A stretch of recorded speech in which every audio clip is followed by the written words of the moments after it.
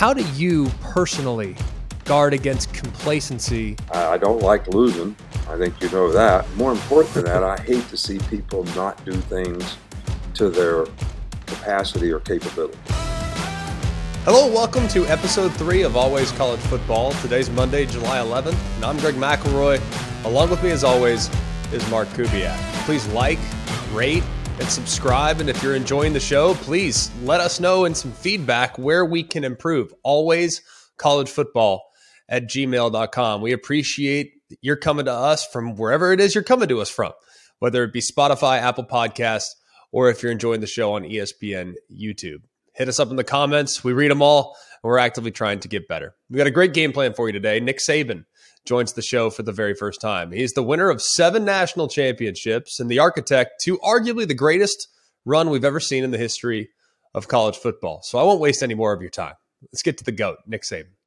Hi, it's Mike Greenberg letting you know ESPN Bet is ready to take you through all the biggest sports moments this spring. The official sportsbook of ESPN has exclusive offers and markets from Scott Van Pelt, Stephen A. Smith, and me, plus many more. From the playoff intensity to finally getting out to the ballpark, there's no better time for sports fans. Sign up today. New users get a bet reset up to $1,000 in bonus bets if your first bet doesn't win. Download ESPN Bet today. What a play. Must be 21 plus and present in select states. Gambling problem? Call 1-800-GAMBLER. Terms and conditions apply. See app for details. This podcast is proud to be supported by Jets Pizza, the #1 pick in Detroit-style pizza. Why? It's simple. Jets is better. With the thickest, crispiest, cheesiest Detroit-style pizza in the country, there's no competition. Right now, get $5 off any 8-corner pizza with code 8SAVE. That's the number 8, SAVE. Go to jetspizza.com to learn more and find a location near you. Again, try Jet's signature 8-corner pizza and get $5 off with code 8SAVE. That's the number 8, SAVE. Jet's Pizza. Better because it has to be. He's the head coach of the Alabama Crimson Tide, and in my opinion, and albeit it might be a biased one, I'm not sure it's close. I think he's the greatest head football coach in the history of college football. He's Nick Saban. Coach, I really appreciate the fact that you go on vacation at the end of June, and you came back from vacation just to be a part of the podcast. Well, that really means a lot. Thank you so much for doing that. Yeah. Well, I'd do anything for you, Greg, and I appreciate you so much, and I do appreciate you saying what you say about me. I really came back because we have 7-on-7, a couple days a week, so I kind of try to come back and make sure I'm staying on top of things, and I'm making sure the players are doing things the way we want them to do it. And you only got a couple hours a week in the summertime that you can spend with the players as coaches. Yeah. All right. So we got to try to make the most of it. And the way things are now, the only time we can go on vacation is in July. So we got to kind of rotate our way in here so we got enough people to, mind the store. I'm amazed by that because it feels like, Coach, the process is so ingrained. The culture is so ingrained. It's player-led in so many ways. And yet, here you guys come back to make sure that there's always somebody watching, always somebody that you could maybe approach as a player. If I had a question, I could go to a coach now, and that was illegal back in the day, but now it's very legal. So how do you balance that between the time that you spend with the players and the time they spent in the strength and conditioning program, which is what we exclusively were able to do back in the day? Right. Well, basically, we still have, leader, team-led, 7-on-7, few plays of team where the coaches aren't there. All right, but what we are allowed to do now is individual technique teaching for 2 hours a week. So we have a couple 7-minute individual periods where we go out and teach the technique of whatever the install is for that day, so that players have a better chance that when we do it in a team situation or a 7-on-7 situation, especially the young players, they've had an opportunity to do it. But, I think this whole concept is more challenging to get players to take the responsibility of leadership. I think a lot of guys are willing to, go out there and work hard and set a good example and actually be somebody that somebody wants to emulate. But when you take that next step of trying to help somebody for their benefit by making them be accountable, teammate to teammate, then that's a big step for a lot of guys to take, because I think, guys get so much positive self-gratification from, social media, all these external, that they grow up sort of concerned about what everybody thinks of them. So they don't want their teammate to think poorly of them because they said something to them that maybe the guy didn't like, even though it was in his best interest to do. I think getting guys to get to that point where you're holding people accountable on and off the field, which is really in their best interest, which as coaches, we do that all the time. But player to player, I think it's getting a little bit more challenging than it used to be. Yeah, I understand that. And I know we've talked about it, getting guys to change their behavior with the risk of freedom of transfer, things that it's just harder to coach guys now. It's understandable completely. I remember, Coach, vividly leading up to the 2009 season, I started at Twitter. And at that point, Twitter was relatively new. Now it's obviously a big part of what these kids have growing up and have grown up with. So is it different coaching in the social media age as compared to the age back when I was playing before social media really existed? I don't. It may be different for some people. I think it's how it affects you. How does social media affect you? I mean, do you really get your self-gratification? Like I always thought, for example, you as a player, you were a perfectionist. You wanted to get it right. You were always well prepared. You weren't necessarily doing it because of the self-gratification you got from some internet source. You were doing it because you wanted to do it well, and you got a lot of positive self-gratification knowing that you did it well, did your best, to try to be the best you could be, not only for yourself but for your teammates. Football's a great team game because not only do you have to be responsible and accountable to do your job, you got to be responsible and accountable to the other 10 guys, you're playing with, because everybody's got to do it right for it to work the way you want it to work. So, I think it's how it affects you. But I do think that some people get, sort of totally immersed in what the external factors are saying about them or whatever. And I think then all of a sudden you start to do things to please those factors rather than to please yourself. And then I don't think you can get the same kind of self-gratification for that. That's just my opinion. But some guys handle social media great, doesn't affect them at all. But there's some guys that I don't know if they're a little bit addicted to what other people, the feedback that they get, and that becomes their motivation.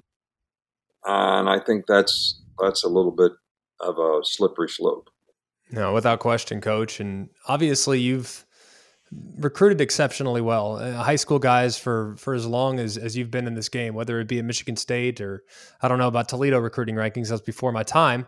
But at LSU and of course at Alabama, you've obviously done great in appealing to high school prospects. But now with the freedom of transfer, how things have changed, now that you can make a pitch to a guy that has recently entered the transfer portal to solidify your depth at maybe a position of need. So how is the pitch different to maybe a 1-year player as compared to a guy that would be on campus for 3 and 4 years? Well, I think, we've always had opportunities to recruit transfers, mostly junior college transfers. And most of the time they need to play wherever they go. So you shouldn't be recruiting them unless you need them to play, is the way I look at it. Because, we've always been, recruit young players and develop them. And I still think that concept of having a great program that develops people, that develops good students and careers, that develops football players who have a chance to play at the next level, I still think those things create the most value for players. So that's what we try to stay focused on. And hopefully, because players recognize that, they see that they have a better chance to be successful if they stay with that.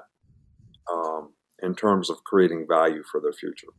So I don't think we've changed the way we recruit freshmen or incoming players from high school. But I do think that opportunity to play and to have a role on a team for an older player who is going to transfer in your program and only be there for a year or two is much more important. You want them to continue to develop so that they create value, and they have to buy into the principles and values of the organization that are going to help them do that personally, academically, and athletically. But at the same time, the reason they're leaving wherever they're leaving is because they're looking for a better opportunity. So therefore, you have to have an opportunity. There has to be a fit, or you're going to get guys that are not going to be happy when they get here because they're not going to have a role, the very role that they were looking for. So you got to make sure they're a good fit, but I think that's important when you hire somebody to be on your coaching staff. It's the same kind of deal, So I do think it's a little bit different in that regard. Coach, about your roster this year, it's amazing. If you look at, and we've talked about this in the past for years, you suffered the pain of discipline or the pain of disappointment. Well, when you have suffered the pain of disappointment in your career, most recently in the national championship game, coming just ever so close to winning yet another one, the team seems to come back the following year with an increased level of urgency. Why do you think that is? I just think that it's, and you've heard me talk about this before, it's much more difficult for people to deal with success and understand that success is not a continuum, that you got to continue to do the things that you've done to be successful and even do them at a higher level because you're going to be the target of everyone else when you are successful. So you're going to get their best game. So you got to be at your best game. But that's harder because human nature says, I did well. We won a championship. I'm supposed to be rewarded. Why am I having to do all this work again when I'm thinking, if I sell my quota of cars this month, I'm supposed to get a free trip to Bermuda. That's human nature. All right. So then you create this complacency, which creates a blatant disregard for doing what's right. And then you start creating bad habits. And then those bad habits start affecting your performance. And then you get frustrated. And so a lot of bad things can happen if you're not mature enough to handle success and understand that it's not a continuum and that you got to continue to do things at a high level and you're only going to be as good as your last play. All right. So you have to keep preparing, with the same sense of urgency that you always have. And that's hard to get people to do. When you lose or you have a negative experience, people are much more motivated to sort of prove that we can get back there and we can win the next time. We didn't accomplish everything we wanted to accomplish, so now I'm willing to work and do extra. And what do I have to do to get better, coach? Because they were, whether you want to use the word humiliated, maybe it's not the best word to describe how you feel when you lose. But I think there is some of that in there when you don't have success. You're disappointed. And guys are much more motivated to, they have a tough time shaking that feeling. So they're much more motivated to do it. But every team is different. Like we should have had 9 starters back on offense and 9 on defense. We got 6 guys that go out for the draft. So now we got 5 back on offense and 7 back on defense. So it seems like your roster changes a little bit more in this day and age. So you always have a few more challenges.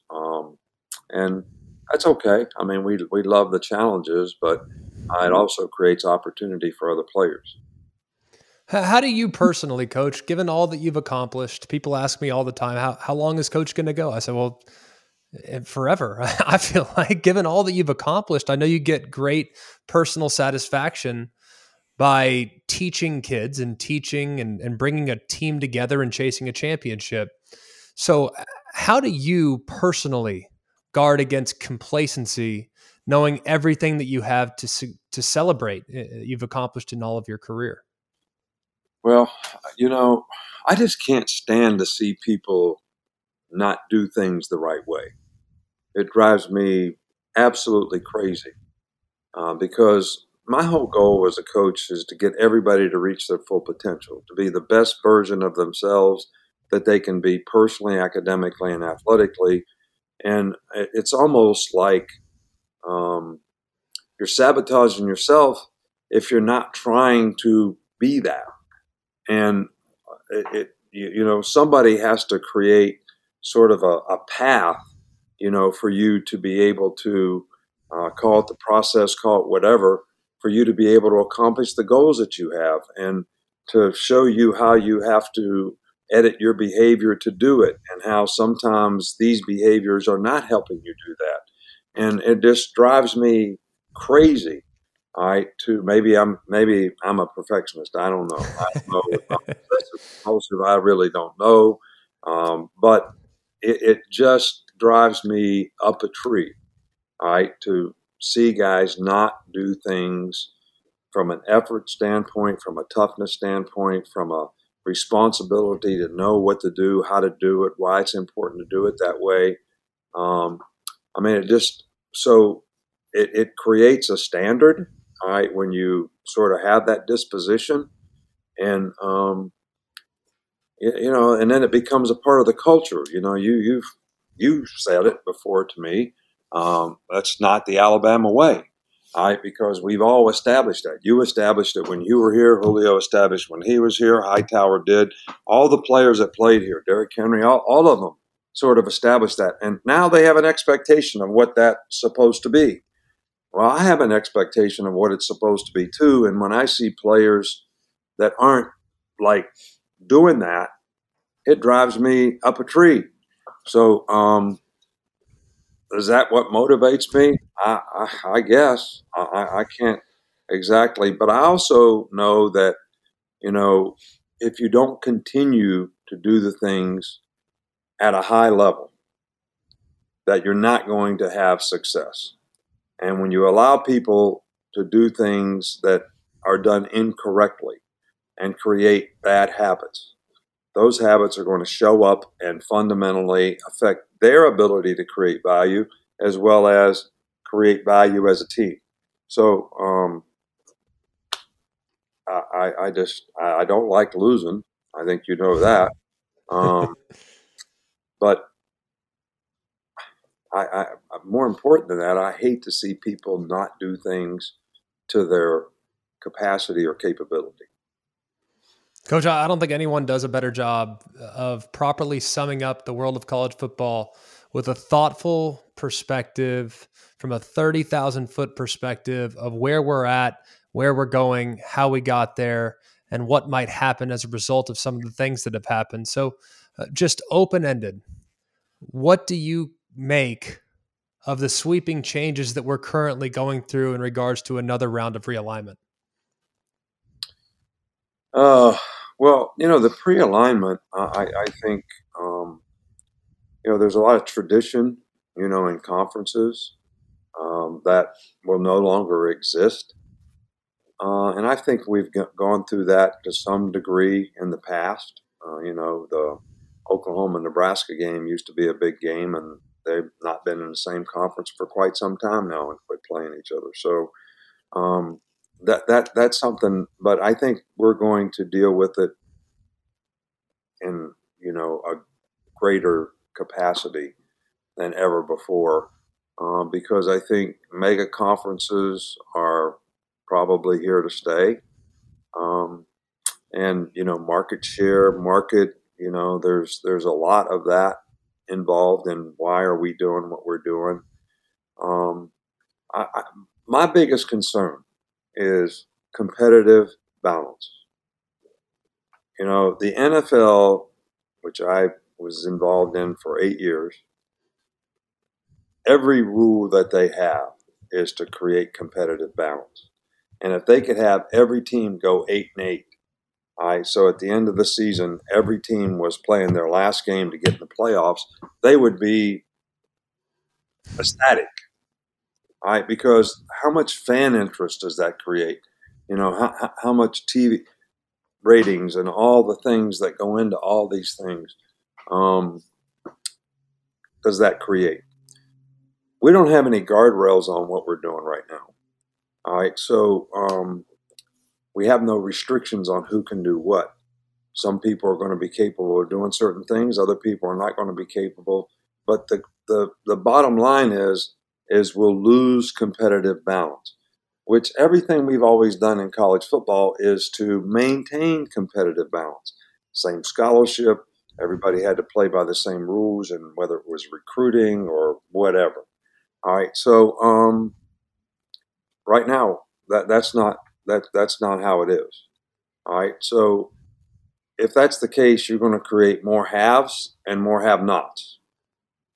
Therefore, there'll be less good games. One of my biggest concerns about college football is attendance has like gradually fallen off. And I think one of the reasons for that is the quality of games.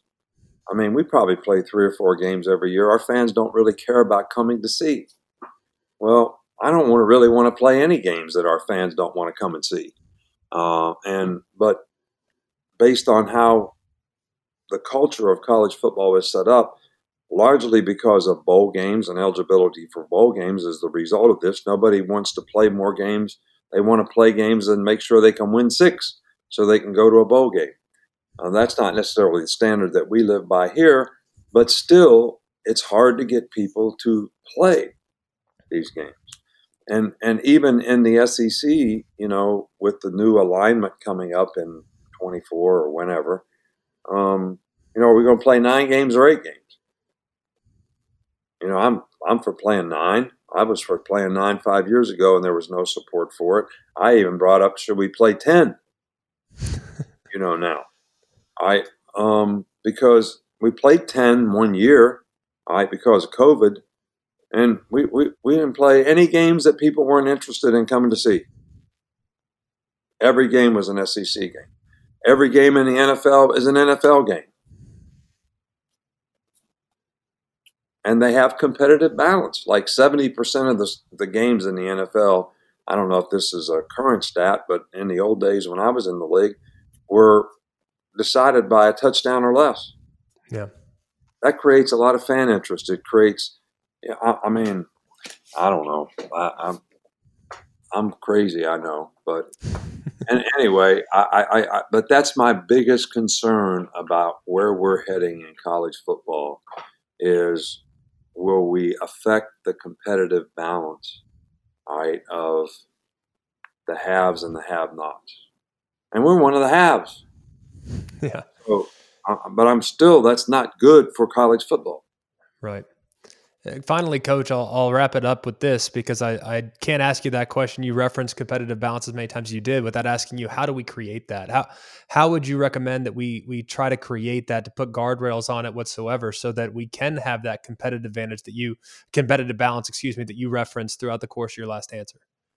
Well, I don't know that I totally have, all the answers, but I think there has to be some kind of cohesive rules across the board, which we've always had, that the NCAA has been able to provide. And a lot of people, criticize the NCAA for the situation that we're in. But if they don't have protection from litigation, they can't even enforce their own rules. All right. And, we have laws now that are, making it relatively impossible to have this competitive balance. So, if that's the case, then there's got to be some kind of, I don't know what you want to call it, laws, antitrust. Yeah. I don't know what the legal term would be, that sort of creates guardrails where you will create competitive balance, because things are going to be the same. I'm all for players making money. I like the fact that players all have the opportunity to make money. Our players made a lot of money last year, but only 25 of the players made part of that money. And it was a significant amount of money. And I'm happy for them, and I want them to be able to do that. And we didn't create that for them. Right? We didn't create a collective where they could, have a resource that was basically giving them opportunities. They created that value. Bryce Young has created a tremendous amount of value for himself, right? By the way he's played, the way he handles himself, the leadership that he has, and it's all performance based. Right? It wasn't given to him by somebody else. Does that make sense? So complete. And I think that's great. But when we create other avenues for people to and use it to get them to come to their school, then now you don't have competitive balance. All right. So some kind of way we got to reel all that in and make it the same for everybody. Completely understand that, Coach. So appreciate your time. Thanks so much. Like I said, thanks for coming back from vacation to just talk with us. And if you have to sprinkle in a little 7-on-7 as well, we're glad that you can pull that off. Yeah. Well, I'd like for you to come, quarterback for us in 7-on-7. So if you're, you always told me, Coach, you said, Greg, I don't need you to teach me how to throw interceptions. I'm a defensive back coach. I throw the best, most interceptable pass that you can make. That's basically what you do in position drills, is just throw picks over and over again. So you never need my help doing that. So why would you need it now? Well, but did you ever think that it might be harder to throw a pick than it is to throw a completion? Depending on what defense I faced, Coach, no, sometimes it was a lot easier to throw an interception without question. So we appreciate it, man. Thank you so much. You did a good job, a great decision maker, but I appreciate the opportunity. So thanks and good luck. Thanks, Coach. Another day is here and you're ready for it. What to wear? Check. Breakfast, lunch, and dinner? Check. Planning for what's next and how to save for it? That's where Bank of America can help. For your financial to-dos, Bank of America has experts ready to help get you closer to your goals. Get started at one of our local financial centers or 24/7 in our mobile banking app. Find a location near you at bankofamerica.com/talktous. What would you like the power to do? Mobile banking requires downloading the app and is only available for select devices. Message and data rates may apply. Bank of America NA, member FDIC. When you need mealtime inspiration, it's worth shopping Kroger, where you'll find over 30,000 mouth-watering choices that excite your inner foodie. And no matter what tasty choice you make, you'll enjoy our everyday low prices, plus extra ways to save, like digital coupons worth over $600 each week. You can also save up to $1 off per gallon at the pump with fuel points. More savings and more inspiring flavors make shopping Kroger worth it every time. Kroger, fresh for everyone. Fuel restrictions apply. What a great visit with my head coach, Nick Saban. As you can see, the quarterback, head coach, the defensive-minded head coach especially, we occasionally took a couple jabs at each other, but always well-intentioned, always fun.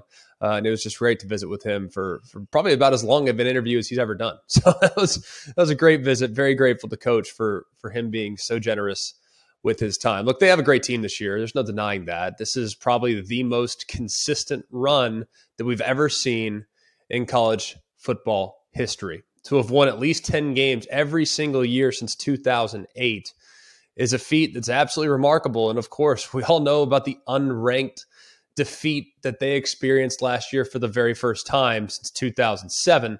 They lost to Texas A&M, who of course was unranked, but that was the first time they'd lost to an unranked team since Louisiana Monroe at the end of the 2007 season. So the steady hand that is Alabama is remarkable. It's all because of Nick Saban. I mean, he is as consistent and as regimented as anybody that there is in the entire game. So it should come as no surprise that they'll likely start either atop the polls or maybe at the very worst, they'll end up maybe number 2 in the preseason AP Top 25.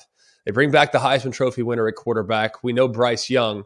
With the supporting cast that's both been developed within the program and those pieces that have been added via the transfer portal, you got to think that this offense is going to be as good as they were last year, at the very least, if not significantly better. And then you go to the defense side of the football. Like, this was a group, really the first 5, 6, 7 weeks of the season last year, they just weren't very consistent. They weren't great against the run, didn't do a great job tackling. Then you fast forward to the end of the year, statistically speaking, they really improved and started to get to the point where they were playing really solid at all 3 levels. It helps when you have a superstar in Will Anderson, who is a completely unstoppable force.